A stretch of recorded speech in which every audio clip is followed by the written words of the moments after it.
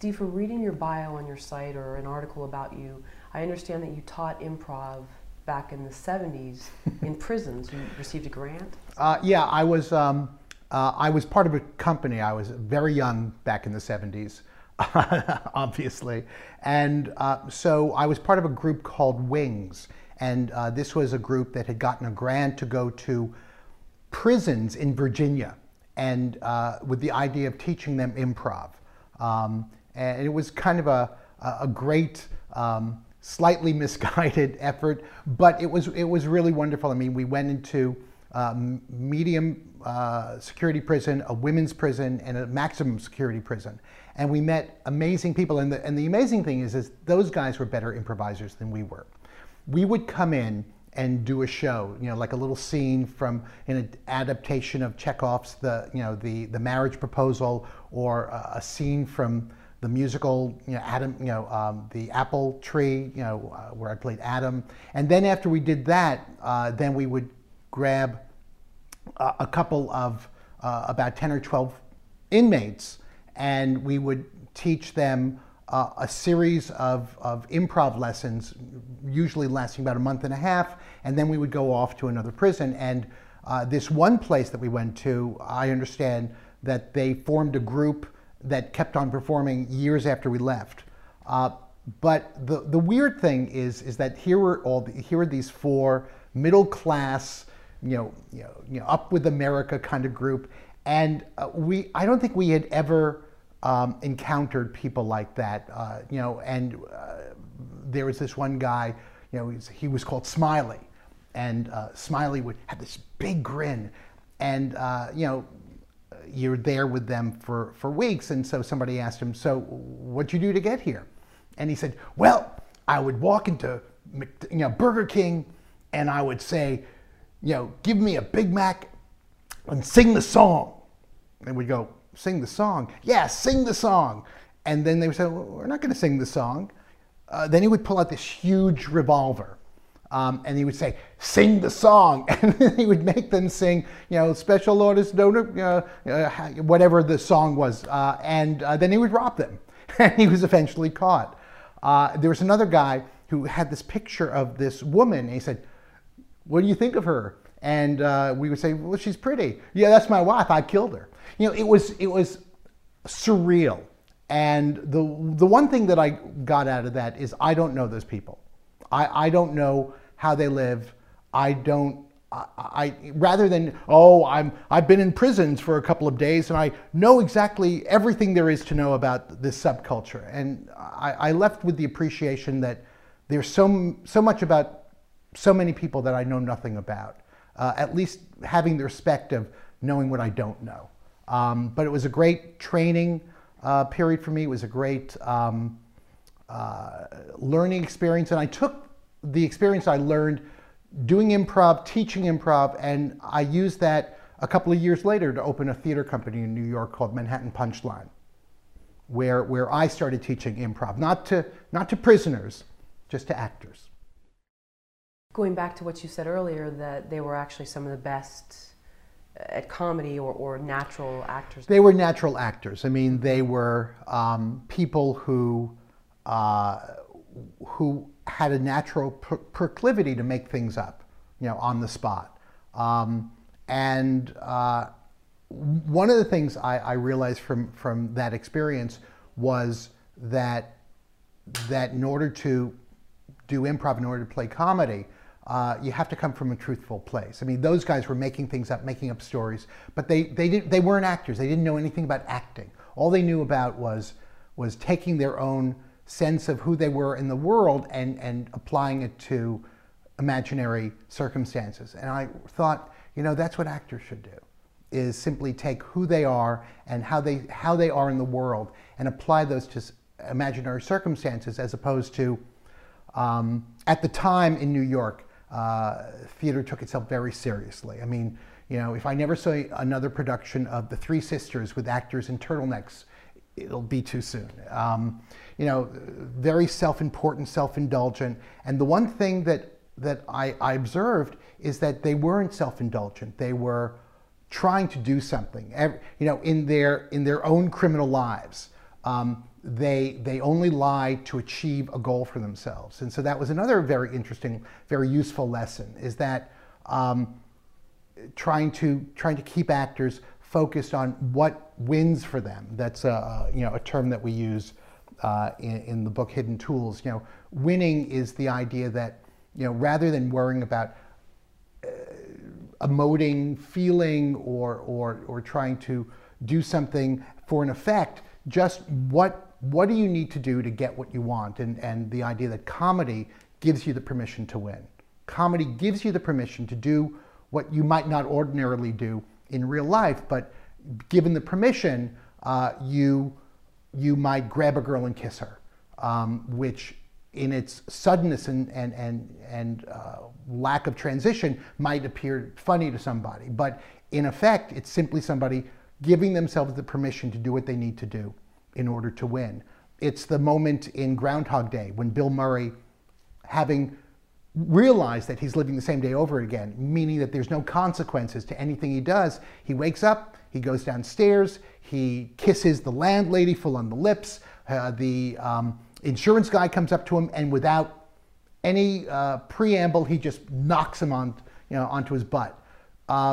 Comedy gives yourself the permission to win. One of the exercises we do in the workshop that I teach is called the classic problem of the three lawyers. And what we do there is we give each person, each of the three lawyers in this improv, a problem to solve. And we then say you have the permission to win. And one of the problems might be to get somebody to go first, to go before you, to leave the room before you. And when we do it with actors in an acting workshop, it could take 20 minutes for actors to leave the room, because actors are so trained to emote, to act. There's the spotlight there and the light, just act. But in comedy, it's not about being on stage, it's about doing what you need to do in order to win. So when I say to them, you have the permission to win, sometimes somebody will get the idea to pick up one of the other lawyers and just throw him out the room. That gets the other lawyer out first. It's comic without trying to be funny. And that's the other key, is that if you look at great comic actors, contemporary comic actors, like Ben Stiller, say, or Bill Murray, what they're doing in their films is doing what the character needs to do, following their character's needs and wants, fears and desires, but they're not trying to be funny.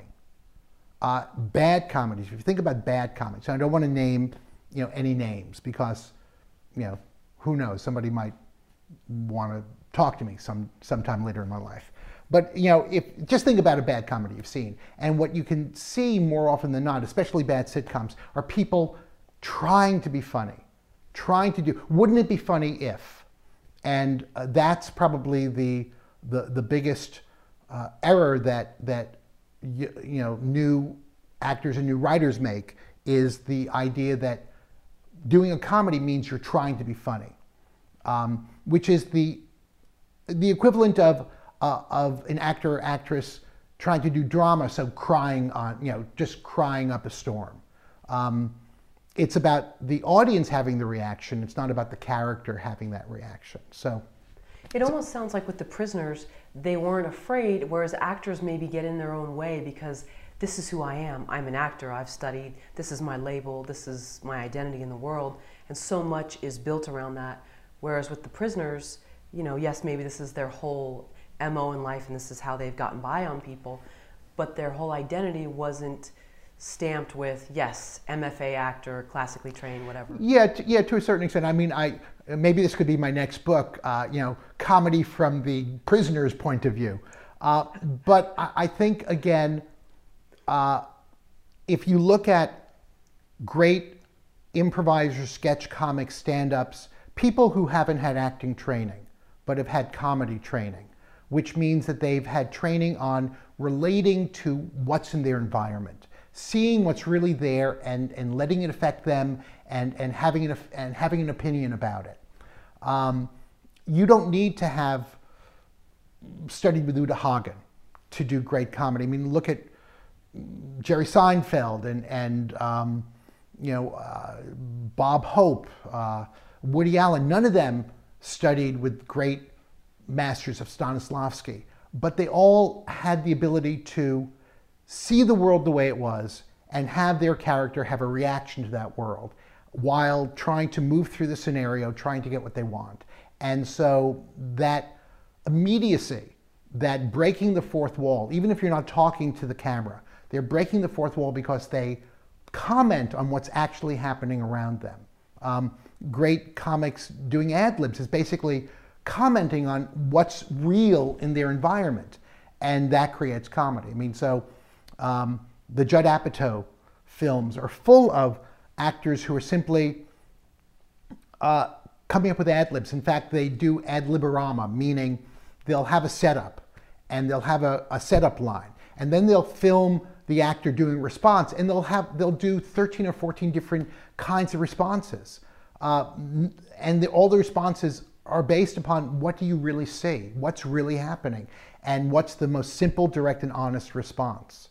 There's a moment in 40-Year-Old Virgin in which Steve Carell is being taken home by the bookstore lady, and she's getting all,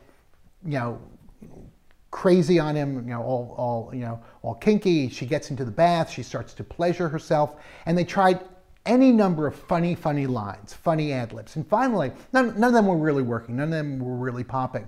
Finally, Judd Apatow just walked to Steve Carell and said, so what does it look like? What do you think? And Steve Carell looks and says, it's graphic.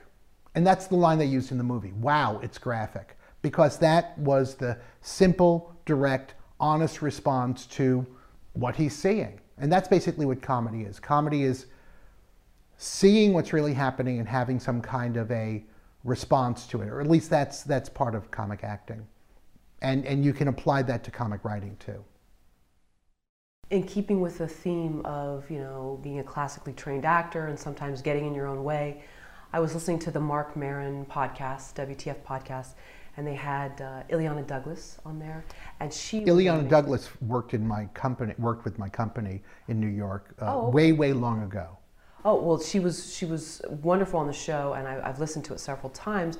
And so Marc Maron threw out this line about this sort of acting teacher ego bullshit, about how sometimes they squash people, and maybe not to be malicious, but because it wasn't done a certain way. And so Illeana referred to something where she had done a scene and the teacher said, I'm sorry, you walked through your invisible wall. You can sit down now. And so... Okay, I thought she might have said something about me, but good, she didn't. No. Okay. But so in keeping with that sort of being trained too rigorously, do you think it's almost like, just how sort of a lawyer or a doctor, they know that there's certain structures, certain things that you cannot vary from. Sort of left brain jobs where you can't really vary from those things. Whereas with acting, do you think sometimes actors put themselves too tightly in a box to be funny? Well, I guess the point is that actors are trained in all sorts of arts. They're trained to be great movers, great walkers, great poets. They learn how to fence. They learn Shakespeare. They learn Stanislavski. But there's very few places that teach comedy. So what happens is that when they are trying to do comedy, they've been taught, a lot of people have been taught, well, you're either funny or you're not. I mean, so as though it was an art form that couldn't be taught. Whether they're boxed in or not, I think what happens is that they unconsciously are making errors that if they were aware of, they could fix immediately. For instance, actors are taught that everything has to come from their character, and their character is the hero of their story, which in some performances makes it very indulgent. So actors who don't have comic training or haven't done a lot of improv tend to look at their characters, and whatever their character's negative faults are, they justify them. Whereas in comedy, the whole point is to tell the truth about people. I mean, to tell the truth about who you are and what you are. And I like to tell, when people often ask me, well, what's the, there's no difference between comedy and drama in the writing and the acting. And I say, well, that's not true. Drama helps us dream about what we could be. We become the best of who we are when we're writing or acting drama. But comedy helps us live with who we are. Comedy helps us live with who we are. So I say to them, have you ever seen a production of Hamlet, say? And some people will raise their hand, and I'll say, in your production of Hamlet that you saw, or were in, did you ever see Hamlet fart? People go, no, and they start to laugh. And I say, well, what would happen if Hamlet just let out a big one? To be or not to, and people say that would be funny. Exactly. People do fart. People do pass wind. It happens in life. But in drama, they excise out the things that would make the character look ridiculous. Whereas in comedy, they allow the character to be sad, to be tragic, but they tell the truth about the character. So the simple equation is comedy tells the truth, and specifically, it tells the truth about people. So actors are kind of trained to tell a beautiful lie, a wonderful lie, but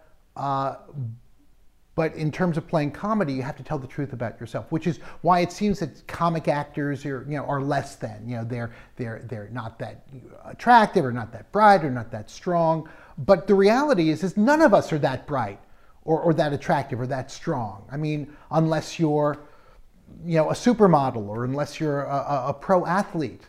I mean, the reality of us as human beings is we're flawed, and no matter how good we try to make our flaws go away or overcome our flaws, the sad fact is that we're all doomed to the ultimate flaw, which is our death. And the dramatic artist takes a look at our death. Say, the guy behind the camera there, David. Say David dies. Now that's sad. I know it's sad.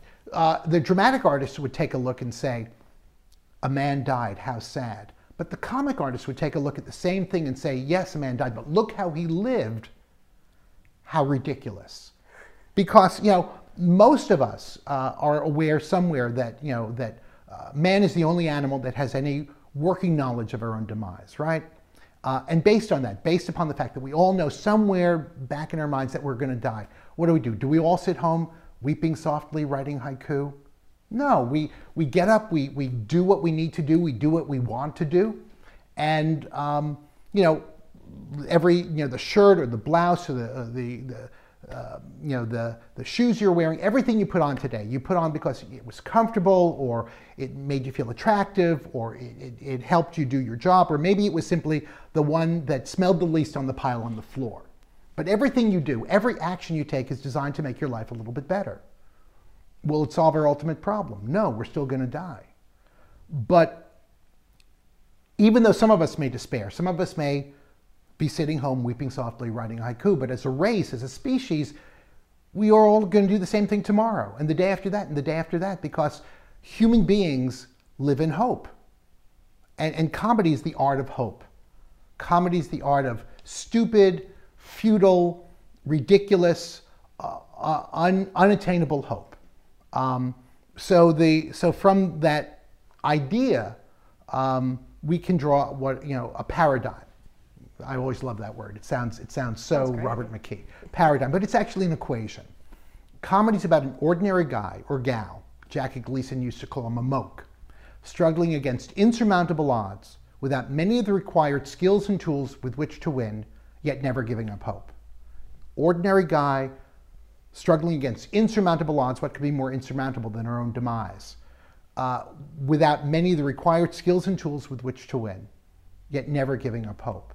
And from that equation, from that paradigm, we draw these usable, practical tools that work whether you're an actor or a writer or a director, because comedy is a very unified art form. The tool of winning. Comedy gives you the permission to win. The tool of the non-hero, not a comic hero, not a ridiculous fool, but somebody who simply lacks some, if not all, the required skills and tools.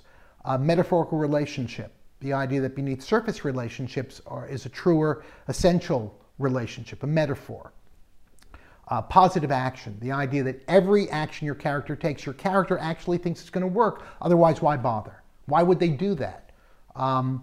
Active emotion, the reason why untrained actors and comics can be so successful in film and television. And straight line, wavy line, the idea that that the dynamic in comedy isn't about a funny guy saying all the jokes and somebody else, kind of just supporting them by feeding them straight lines. That the dynamic is actually a straight line and a wavy line. A straight line's like somebody who has blinders on, somebody who's blind to the problem or creating the problem. And a wavy line, somebody who's struggling with the problem, but because they're a non-hero, they can't solve it. Steve, can you give me an example of a hero? Yeah, maybe absolutely. Some actual characters from film. Absolutely. Do you remember Charles Bronson? Mm-hmm. When I was growing up, Charles Bronson was the consummate hero. Death Wish, The Great Escape. Put Charles Bronson in a room with 12 guys with guns. Who wins? Charles Bronson. Charles Bronson. And why? Because he's got a name tag, hi, I'm Charles Bronson, drop dead? No, he wins because he's got all the skills. He's the best shot. He's a good strategist. He's got great tactics. He's good with weapons. He can withstand pain. Shoot Charles Bronson in the head, he just slaps a Band-Aid on, he keeps on going. Shoot the bad guy in the shoulder, they're out for the whole fight. He's psychic. Charles Bronson's psychic. He walks into a room and a guy in a trash can jumps up with an Uzi, just like that. And Charles Bronson, whirls around before the guy can get a shot off and plugs him right between the eyes. And I ask, how did he know? I mean, if a guy jumped up from a trash can with an Uzi, I'm going to die of the infarction first. I'm going to be surprised. I'm not going to know what to do. So a non-hero is not somebody who's doing something ridiculous. Wouldn't it be funny if? A non-hero is simply somebody who lacks some, if not all, the required skills and tools with which to win. A hero is not necessarily somebody who, in my use of the term, who fights a dragon. A hero is somebody who simply evidences, is that a word? Shows great skill. I mean, in soap opera, for instance. Those people in soap operas, they're kind of perfect. They're supernaturally beautiful, right? And they're never surprised by anything. It's like, say to me, you're breaking up with me. I have to take my glasses off because in soap operas, everybody has perfect vision. Steve, I don't think this is going to work anymore. You're breaking up with me? I just think we should see other people. For David, right? And you see, in a soap opera, I'm not surprised. I'm hurt. You can see how I'm feeling, but I'm not hurt. But in a comedy, you'd say you're breaking up with me, and the response might be, before dinner? Because, maybe she'll still cook me dinner before she leaves. So a hero is simply somebody who has skills. And in fact, the idea of non-hero skills is very useful. Because in a romantic comedy, say, your hero or heroine starts out either as a jerk, like Bill Murray in Groundhog Day, or as a dweeb, like Sandra Bullock in While You Were Sleeping. But how do you make them romantic figures? Halfway or 3/4 of the way through the movie, they start gaining skills. Bill Murray becomes romantic, sensitive, aware, deeply feeling. So he's transitioned from a jerk, a comic figure, to a more dramatic figure. Sandra Bullock becomes aware of her loneliness, which just the knowledge of her loneliness makes her a more dramatic figure. In fact, every movie has that point about 3/4 of the way through, what we call the dark night of the soul, and what that dramatic, especially in comedies, and what that dramatic moment is all the time is simply your protagonists or your main characters becoming more aware of how desperate their situation is, how really futile their situation is. And that creates a dramatic moment. That creates almost a tragic moment. Whereas before, they were ignorant or blithely unaware, or just, what Lisa Kudrow used to call unearned optimism. If somebody is just looks at the world and is just happy with what they see, that's an idiot. That's, Phoebe and Friends, that's Coach or Woody in Cheers. And so, you know, that's not the only way to create a comic character or make comedy, but a character could be very smart, but also be very mean. That's a lack of empathy. And so you have characters like Danny DeVito in Taxi, or David Spade in Everything, and so they create comedy because they simply lack the skill of being a nice person, you know, being empathetic. So you can take skills away, you create more of a comic moment, comic persona, you give the character skills, and it creates more drama. Steve, can you explain the structure of a romantic comedy, and how does that differ from the structure of a dark comedy? I think the structures are actually not that dissimilar. In a romantic comedy, you have a protagonist who has taken an awkward stance in life. Just think of the image of a man slipping on a banana peel. That's, you see somebody kind of waving their arms, looking for balance. And in a comedy, the comic paradigm, the comic hero's journey, is that you start your film with this character being off balance but not knowing it. Bill Murray thinks all he needs is to work at a bigger network, and really he's a misanthropic, miserable guy. Sandra Bullock in While You Were Sleeping is desperately locked into herself, but she thinks, well, that's the way it's always going to be. In When Harry Met Sally, Billy Crystal thinks he knows everything there is to know about women. He's got it all figured out. He's got all the answers. And what happens is something occurs, the catalyst, the premise, something occurs that pushes this character off balance. And what they do is they spend the first part of the film desperately trying to return to the normal world which they're used to, but which we in the audience see is desperately off balance, is the wrong stance in the world for them. And along the way, as they're going on this journey to return to where they started from, they start to realize, they become aware, they discover that there's a whole new way to learn, there's a whole new way to stand in the world and to make them a whole person. So in both romantic comedy and in regular comedies, in dark comedies, you have characters who are desperately struggling to retain the kind of contorted stance they have in the world, and they learn to stand straight in the world. And so every character in a comedy, every protagonist has to start with a hole in them, something lacking, something missing, because that's what the journey's about, to become a better human being. In a dark comedy, the writer is not so much interested in the person becoming a better human being as much as kind of revealing how really miserable the world is, and maybe the character finds out. In really dark comedies, the characters lose, like in Wag the Dog. But even in most satirical comedies, you do want the character to have some kind of moment of satisfaction. You know, what some people might think of a happy ending, but really you don't want the character to end up beaten and miserable. That's 3/4 of the way through the movie. You want the character to have learned something and become a better person because of it. Julia Roberts in My Best Friend's Wedding.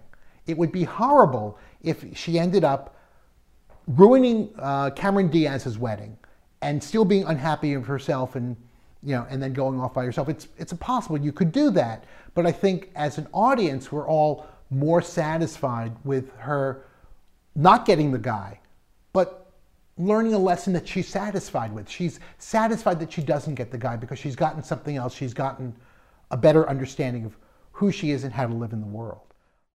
I thought you were going to ask me, why do most rom-coms suck? And I'll tell you why most rom-coms suck. Most rom-coms suck because there's the mistaken belief that a rom-com is about creating obstacles for two people to keep them apart, because otherwise the film would be 12 minutes long. But that's not the way it is in life. In life, it's not about keeping you and David apart. It's about figuring out, once you're together, how you can possibly stay together without killing each other. So a rom-com, bad rom-coms focus on stupid events that arbitrarily keep two people apart. Where the best rom-coms, I just saw When Harry Met Sally the other day, because it's New Year's Eve. And really, the whole film is framed by these people, most of them elderly, recounting how they met the one. And there you see a guy who meets her when he's 21 and he doesn't realize it.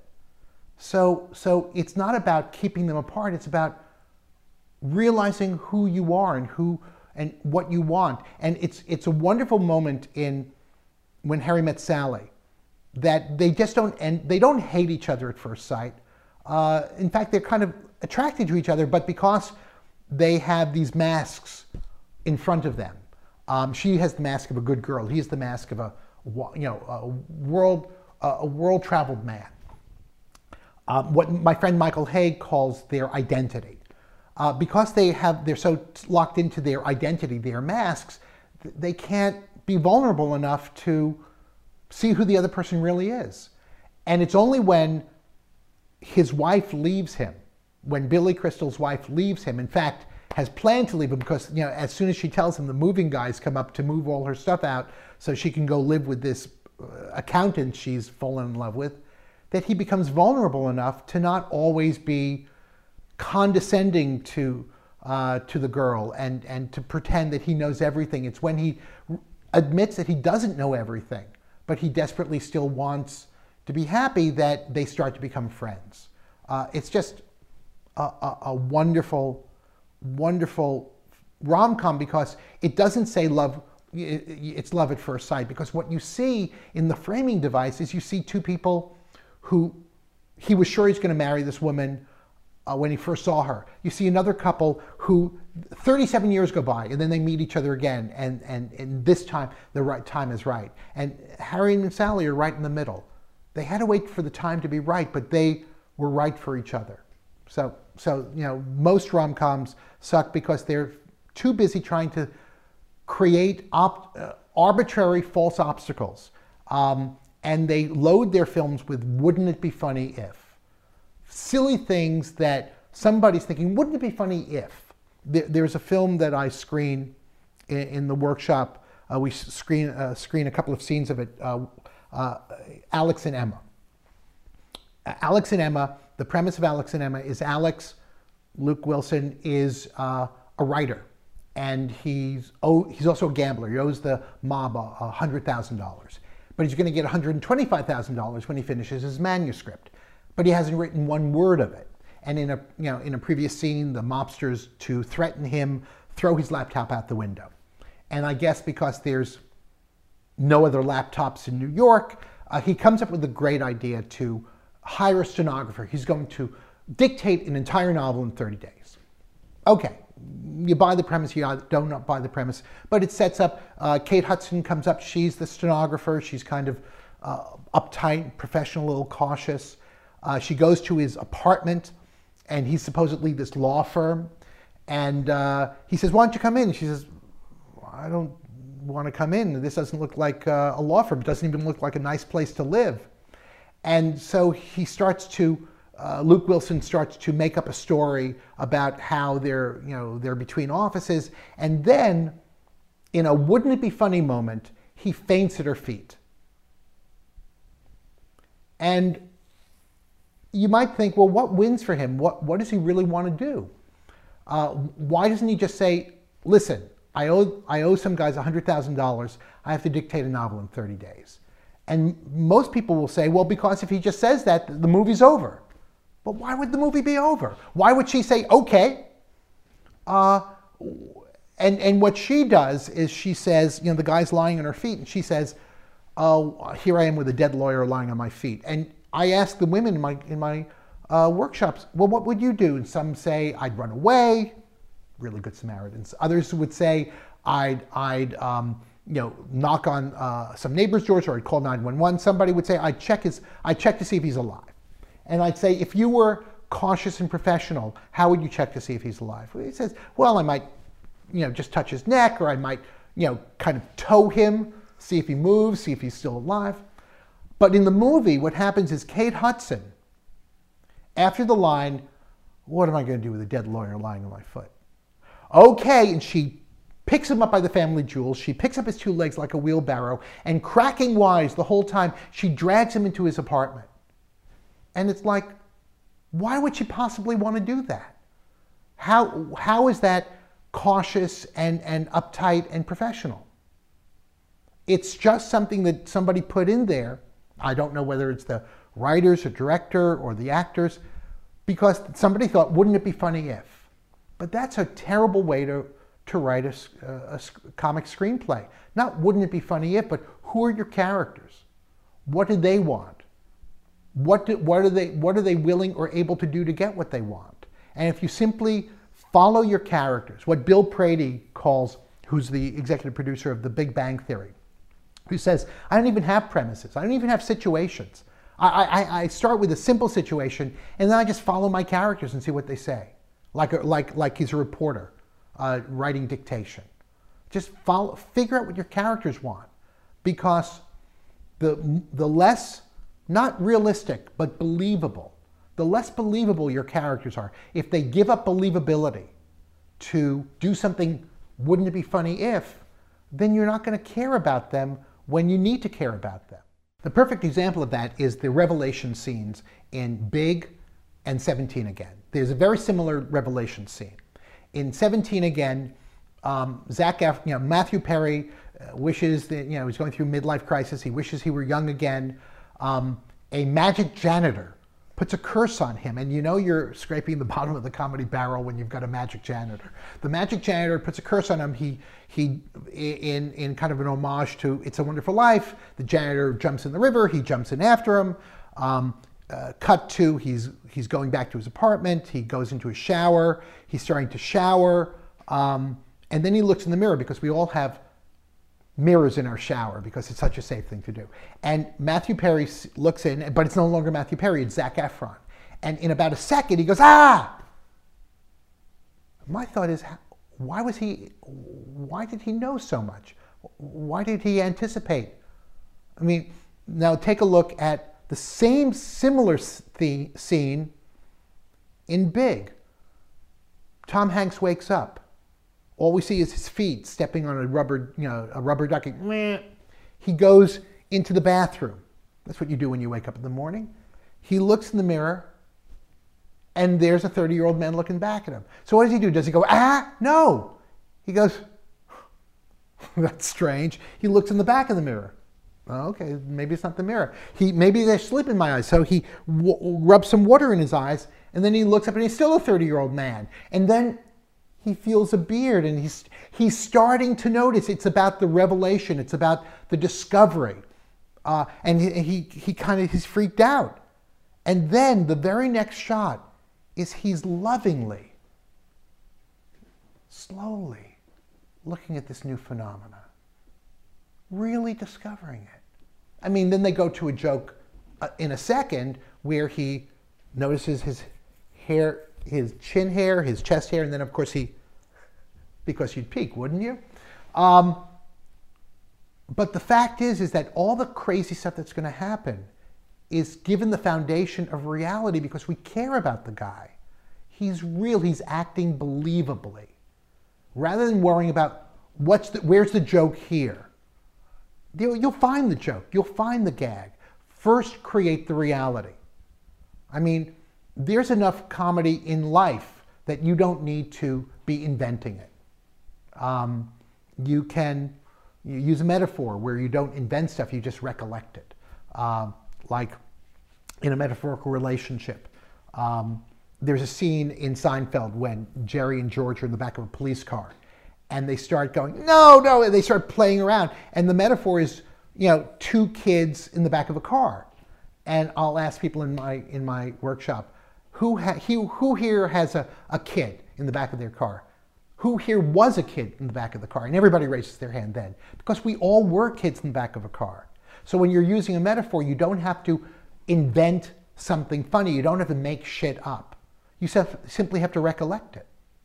And if you put the true organic, honest behavior into the wrong vehicle, into the absurd character, but they're still acting honestly and organically, it creates a comic moment without trying to be funny. That's the whole point. Don't try to be funny, because funny is subjective. What makes you laugh might not make me laugh. So funny is subjective. To try to hang your hat on funny, you know, you might find it funny, somebody else might not find it funny. You want to try to create a comic moment, which is an ordinary guy struggling against insurmountable odds, without many of the required tools, yet never giving up hope. Steve, let's talk about introducing conflict into a comedy script. How soon, how subtle, how intense in the beginning? By conflict, you don't have to have an antagonist for conflict. I mean, most characters in comedy are in conflict anyway. They're in conflict because they're assholes, and so they're in conflict with their coworkers, or they're idiots, and so they're in conflict with the world around them.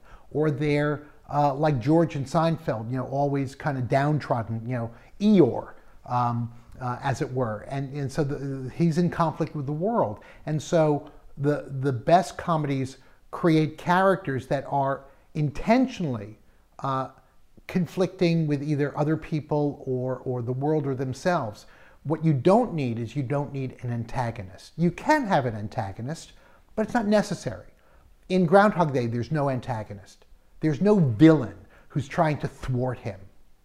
It's just that he's a jerk who, you know, everybody kind of rolls their eyes about. And then he's stuck in this time warp that, how did it happen? No one knows. How do I get out of it? No one can help him. So that's the conflict. So the premise actually introduces the conflict, the catalyst. And you usually want to create that conflict in the protagonist after you have successfully sketched out the normal world. Don't start, you know, it's not an action film. Don't start, or you could. I mean, there's no rule that can't be broken. But, you know, don't start with something crazy happening before I know who this person is. What's their normal world? What's the deal with them? What's the deal with how they live? And then you can create something that threatens that normal world. Again, in Big, there's a whole scene of him, his relationship with his best friend, his wanting to be with the little girl, and then the conflict is, but now he's a 30-year-old man. What does he want to? What does he do? In Groundhog Day, it's living the same day over and over again. In Splash, it's you fall in love with a mermaid. But before that, you want to take the time to let me know, what would this guy be like? What would the world be like if that didn't happen? Take the, you know, and is that 2 pages, 5 pages, 10 pages? It's got to be what you need to create the foundation of a real world before the crazy world starts. Again, because the better your foundation, the better we're going to believe the incredibly crazy things that are happening in Act 3. In Groundhog Day, it's 25 minutes, practically 25 minutes before the magic happens. And how do they spend that 25 minutes? There's a couple of minutes in the network, network studio, where we see what a jerk he is. There's the ride up to Punxsutawney, where we see what a funny jerk he is.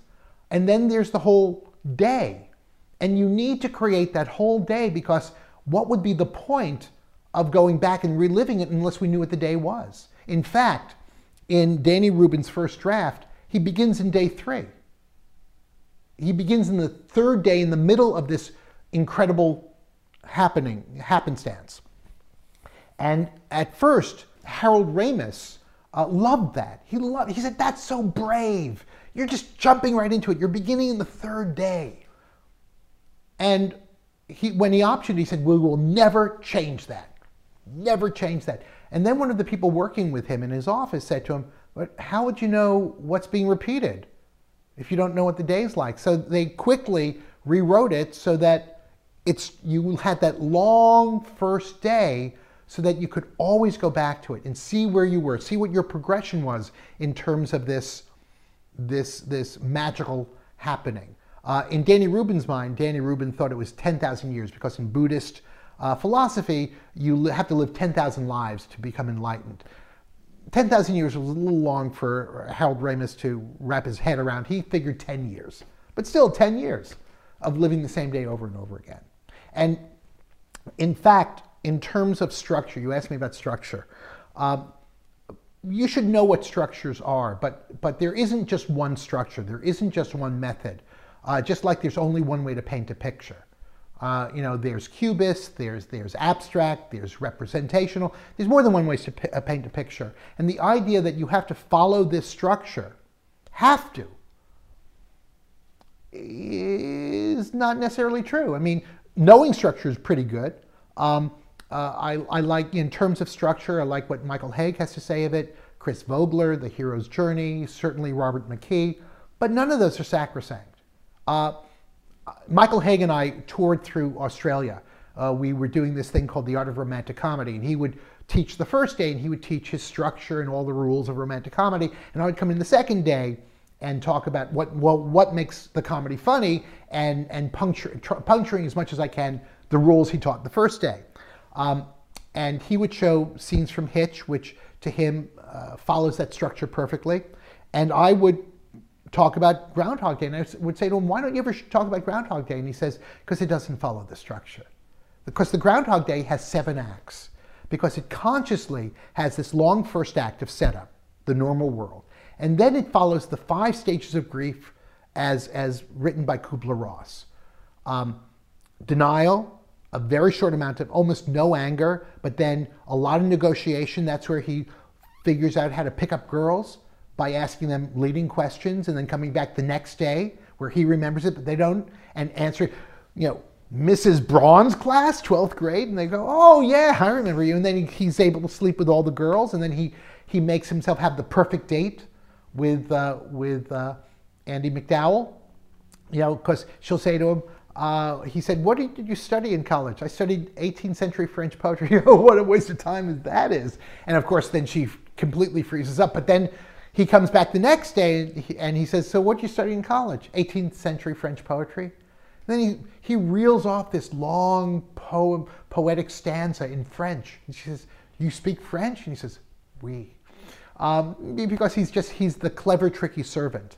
That's the archetype. And then after negotiation, there's depression where he tries to kill himself. And then there's a long period of acceptance. There's first the acceptance where he gets her to accept that it's really happening. But then the next day she forgets all about it. And then there's the old man sequence where the old man dies and he won't accept it. That the old man, he tries to get the old man to live. He takes him to the hospital. He takes him to a diner and gives him more food. But the old man keeps dying on him. And then he finally has to accept that he's not God. And finally, the last part of acceptance is he goes through the entire town helping people because he's figured out that if this is going to be his whole life, just this one day, that the only way to spend his life is to be of service to others. And so that's all he does every day. But what is so brilliant about what Harold Ramis and Danny Rubin and Bill Murray do is they keep him human. There's the first sequence in this, what Harold Ramis calls the Superman Day, is there's this kid who's about to fall from a tree. And Bill Murray's running late. So he has to run to catch the kid. And he finally catches the kid. And the kid just runs off and he says, "You're going to thank me? You've never thanked me. I'll see you again tomorrow." Maybe. He's human enough to just want to be thanked, as opposed to just being a saint. He hasn't turned into a saint. He's still human. So finally, after all of that, after he's accepted the fact that he may love Andie MacDowell, Rita, from afar and never really have her. And he's okay with that because just loving her is enough. Just being a good person is enough. Then he's finally somehow released from the curse. So that's a very strange structure that they followed. There's nothing, you won't find it in Sid Fields or Michael Hague or Robert McKee, but that's how you want to tell your story. That's how you have to tell your story. So don't be a prisoner of structure. Structure is there to help you. Structure is there to think, well, what happens next? Well, if this was structured classically, this is what happens. But as you're working on your screenplay, you might come up with a different structure. In fact, you might have no structure. There's no reason you can't write a brilliant comedy about a boy and a girl sitting on a park bench talking for 2 hours. It's just really, really difficult. But if you have this idea, go for it, and then test it out. And how do you test out a screenplay? You test it out by getting people to sit around a table, or at least half of them sitting around the table reading parts, and the other half of them sitting around the table drinking wine. That's important. Eating some cheese, and listen. And don't get actors together. Don't rehearse them. That would be the death of it. What you want is a SIC experience. Sic is the Latin word for as is. You just want to hear the script as is without trying to make it better. Because if something works on the page in the mouths of maybe just another writer, not a trained actor, you know it's alive. And if something's flat, then you know something's wrong.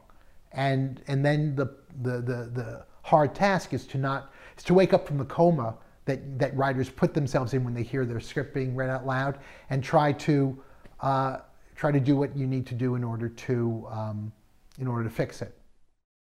Can you talk about how to create real moments with a character, help the audience develop a connection with them, even if they're not a likable character? Well, I take issue with the word likable, because likable is the death knell of filmmaking, because everybody writes characters and then the studio says, make them more likable.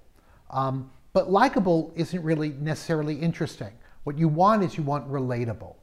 You want somebody to be relatable. You want to tell the truth about people. If you tell the truth about people, people will relate to them. They'll see themselves or their loved ones or their family in those characters, and they will attach to those characters. But when characters are negative because some writer thinks it's edgier to have somebody be negative, what they're really doing is they're playing negative actions. And a negative action is okay for drama or soap operas, but comedy requires positive actions. By negative action, I don't mean something where somebody's being negative, but a negative action is doing something that doesn't help the character. Taking an action that doesn't help the character, doesn't move the character closer to what they want, what wins for them. You mentioned, What About Bob? What About Bob is perfect because all Richard Dreyfuss does in the first 2/3 of the movie is complain. He never tries to solve the problem. Once Bob shows up, he doesn't try to do anything but complain about it. He doesn't try to outthink him. He doesn't try to fight fire with fire, or you win more things with honey than with vinegar. It's just always a complaint. And there's a big difference between complaint and comedy, even though they start with the same first three letters. In comedy, people blithely, haphazardly, unconsciously, unknowingly try to do what they think they need to do in order to make their lives work. But sometimes you'll have a character who does something that isn't making their lives work, and they're being nasty just because somebody, a director or a writer or an actor, thinks nasty is edgy.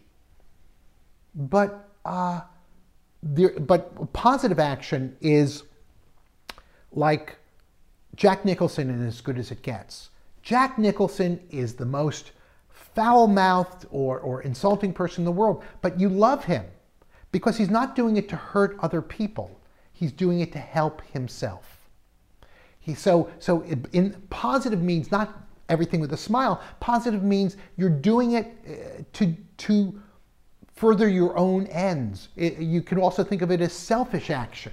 So when in his editor's office, the receptionist goes, oh, please stop. Could you tell me, I just want to talk to you. And he says, why is that? Because you know how I feel like in here? And she touches her head and her heart. And he goes, oh my God. And she says, oh, no. How do you write women so well? And he just turns with a great smile and says, I think of a man and take away reason and accountability. And it's everybody laughs. Women laugh, even though it seems, on the surface, it's a misogynistic thing to say, because he's not doing it to be mean. His purpose isn't to be mean. His purpose is to help himself, to get himself out of what to him is an awkward social situation, which is why in the trip down south, I guess, with Greg Kinnear and Helen Hunt, he is always insulting Greg Kinnear by terms like fudge packer and all this, not because he's trying to hurt him. He's actually trying to figure out a way to have a nice trip with them. It's positive action. So you want the character to be relatable. You want them to be interesting. You want them to be recognizable as a human being that you recognize yourself in, or you recognize people that you know in them, as opposed to, we know people who are negative, but to think that somebody's just going to be negative all the time is a stereotype. It's two-dimensional. Another way to make a character likable or relatable is you give them an emotional moment that is something that is how you would approach that moment. As Blake Snyder says, save the cat. You don't have to save the cat. You could just have a human feeling. Just be somebody. Stop trying to be funny for a second and be a human being with all its flaws and idiosyncrasies and idiocies. And if I see that on screen, I'll go, okay, I like that. In The Way Back. Okay, Sam Rockwell plays this clever, funny, wonderful, the guy you wish was the head counselor at your summer camp. And what makes him relatable is that he's also kind. That he isn't just a jerk, he's kind. So he's cool and kind. Oh my God, I wish I had an older brother like that. So of course you start to root for him. But you also root for the kid in The Way Back because he's having a terrible summer with his terrible mom's boyfriend. And you relate to that. I remember when I was a kid and I had a terrible summer. Didn't we all? So you just you tell the truth about human beings. If you tell the truth, comedy will happen, relatability will happen, recognition will happen. Another mistake that writers make is they have a single goal that they have ascribed to their protagonist, their main character.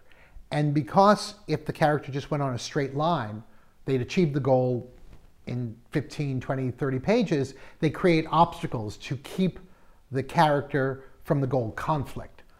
But in a comedy, you often have your initial goal, which is based upon the wrong thinking of the character, and then you have the eventual true goal, which the character only discovers midway through the film.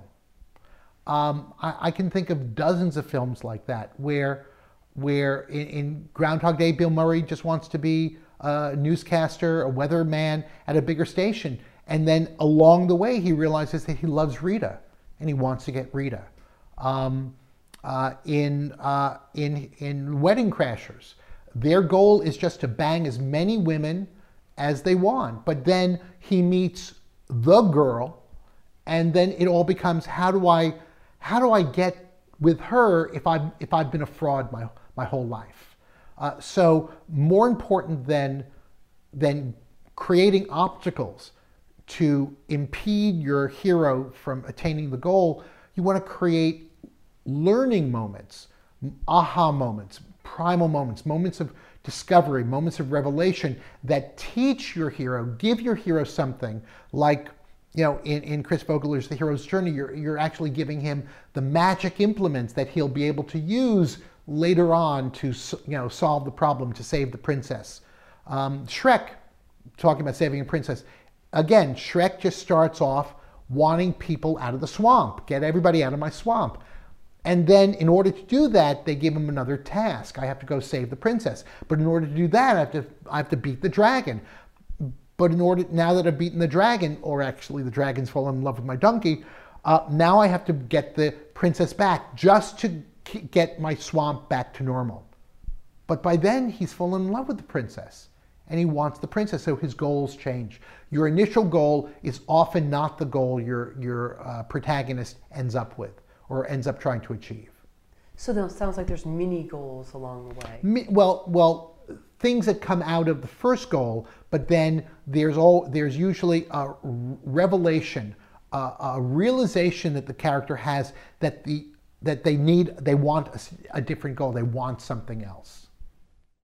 So Steve, in your book, The Hidden Tools of Comedy, I believe you have a chapter at the end on how do you actually land a job as a writer. Right. And there's something to the effect of be brilliant and let everybody know about it.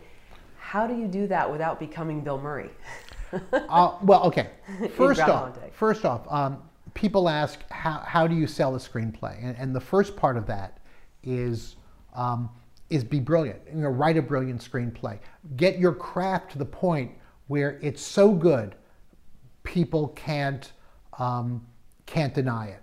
There's a small corollary to that, which is in comedy, it's great to have a great comic premise, the lie that tells the truth.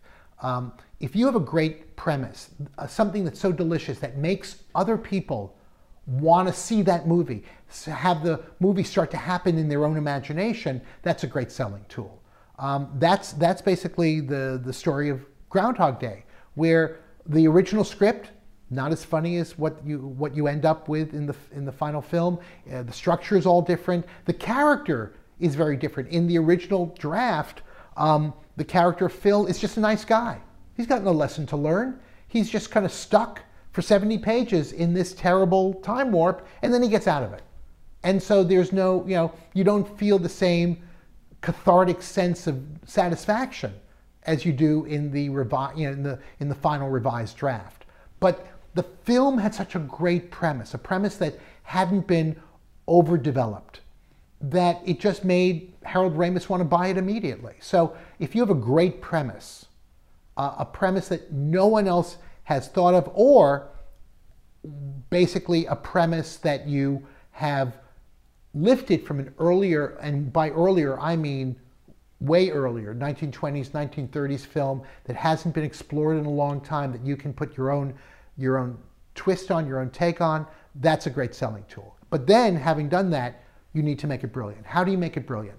You make it brilliant by exposing it first to other people. Like we talked about, at another point, you want to hear your stuff read out loud. You want other people to hear your stuff read out loud, and you want to be open to that experience. By being open to the experience, what that means is don't have a Q&A afterwards. Give your friends wine and cheese, and have them. All you want to know is what parts did you like, what parts were you not that interested in. That's all you want to know. Neil Gaiman once said that 95% of the comments you get on a work of art is accurate.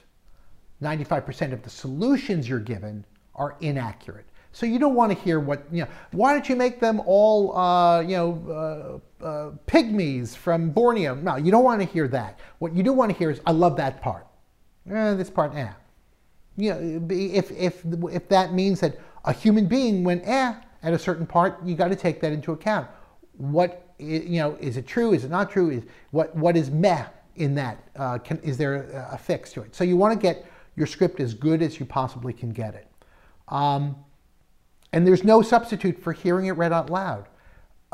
Before they made Night at the Opera, the Marx Brothers didn't just go onto the set and be brilliantly funny. They toured those set pieces, like the stateroom scene, up and down the West Coast in vaudeville, all summer long. So they knew absolutely, based upon human beings' reactions, what was playing. And so when they shot it, when they went to shoot it, they knew exactly what was funny and what wasn't funny.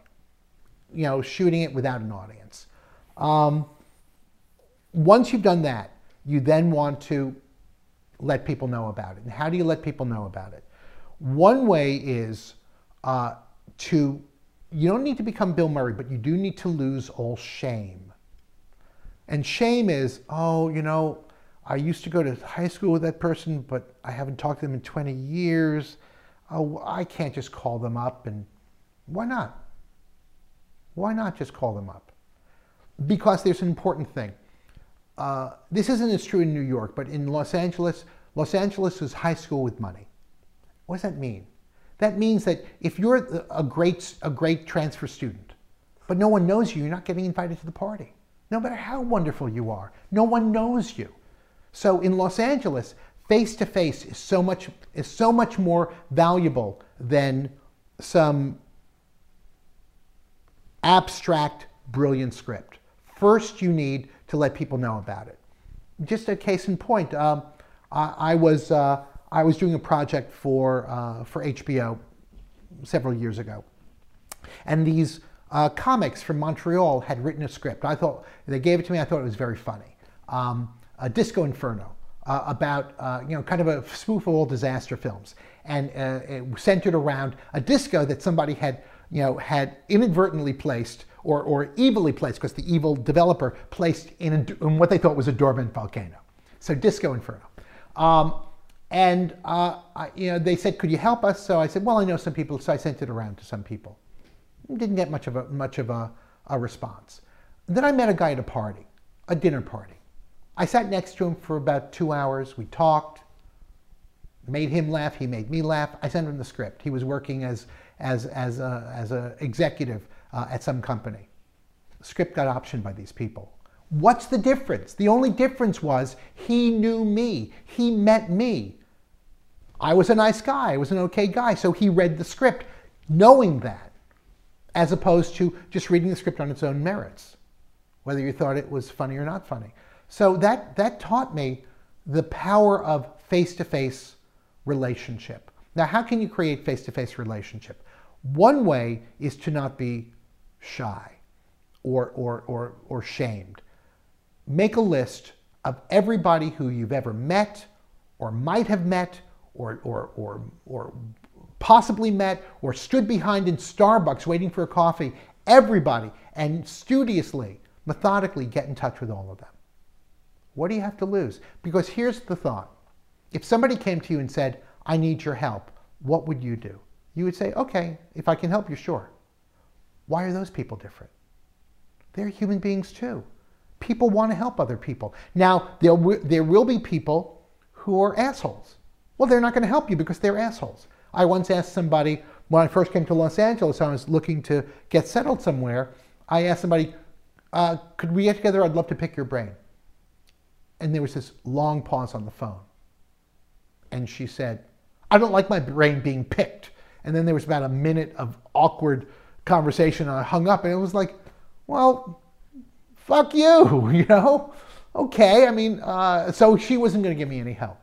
But the other part of the story was, it turned out that a guy who I went to college with was a top executive at HBO. And so I emailed him. I think this is actually before emails. I called him, left a message, waited 3 days, called again. Without saying, I've already called once, just called again. Because busy guy, one of the top executives at HBO, called again. I must have called 13 times just to sit down with the guy. And by the 13th time, his secretary said, you know, he really wants to talk to you. Okay.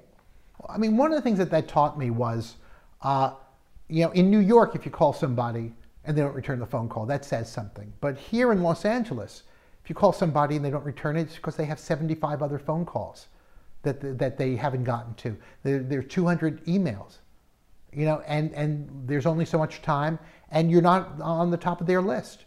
But rather than saying, oh, God damn them, I just called again. and called again. I didn't call every day. I didn't call 5 times a day. I had a calendar, and I said, enough time is gone. I just left a message. I wasn't asking for a loan. I was just leaving a message. Finally, we set up a meeting. And I go in there and I say, Chris, do you remember me? We went to college together. And he said, you forgot. We went to high school too. It turned out I had gone to Stuyvesant High School with him, and I had completely forgotten that. And because he knew me, and he had borrowed, French fries from my plate, in the cafeteria at Hofstra University. And this is my good friend. This is my good friend, Panther. He said, well, what do you got for me? And I told him one of my ideas. He said, why don't you get together with this guy, Dave, down the hall? And that started me in Los Angeles. And none of that would have happened if I had simply given up on the first try or second try. So what are writers shameful about? Everybody's shameful. Shameful that you're going to be rejected, shameful that nobody's returned your phone call, shamed that you might call somebody and they don't remember you. But my feeling is that if you called me and said, Steve, can you help me out? Why wouldn't I say yes? I like being a good person. I like helping people out. Most people are like me. So how do writers get out of that self-effacing, introverted mindset? Seems like a lot of them have, or maybe that's just a myth. No, it's hard. In the entertainment field, there's a lot of rejection. And the only way out of it is to take a deep breath and realize that the person you're talking to is just another human being. And if they don't respond to you, I mean, I'm not talking about buy your project. I'm talking about just agree to meet. If they don't agree, if they don't want to meet with you, well, that says something more about them than it does about you. But more people have gotten deals or made sales based upon knowing somebody who knew somebody who knew somebody who knew somebody. And if you don't get it out there and say, could you show or could you help me? Well, no one's a mind reader. No one's going to say, I can feel that Karen wants help. We're not the X-Men. All you can do is ask. Sometimes, the answer is no, but all you can do is ask. And then there are places that are actively looking. Nickelodeon, Writers on the Verge, the big break contest. I mean, there's all these places where if your stuff is brilliant. Now, if your stuff isn't brilliant, it's not gonna, you can't pretend to yourself it's brilliant and blame other people for not buying it. Sure. But if your stuff is brilliant, then there's avenues that you can explore to get it out there, or do it yourself. The important point is that if no one can help you, you can still help yourself. Make now with digital cameras, make the movie yourself. Other people have done it. I mean, it's sometimes dispiriting to see Zach Braff go on, Kickstarter, and say, please help me. I'm only a rich TV star. That's a little annoying. On the other hand, I did send some money to get the Veronica Mars movie made because I loved that series and I wanted to see it. But you have the power in your own hand. Make the movie. Do it as a one-person show. I remember when I was doing this project at HBO called the HBO Workspace, which, by the way, no longer exists, so don't email me asking to see how you could get there because I don't run it anymore. But at the HBO Workspace, we would put up actors and writers and comics to showcase for HBO if they were interested in coming down that night, or the industry. And we put up this one actress had this one-person show. Very talented. She had done the touring company of Second City, but she was a little old and a little not gorgeous.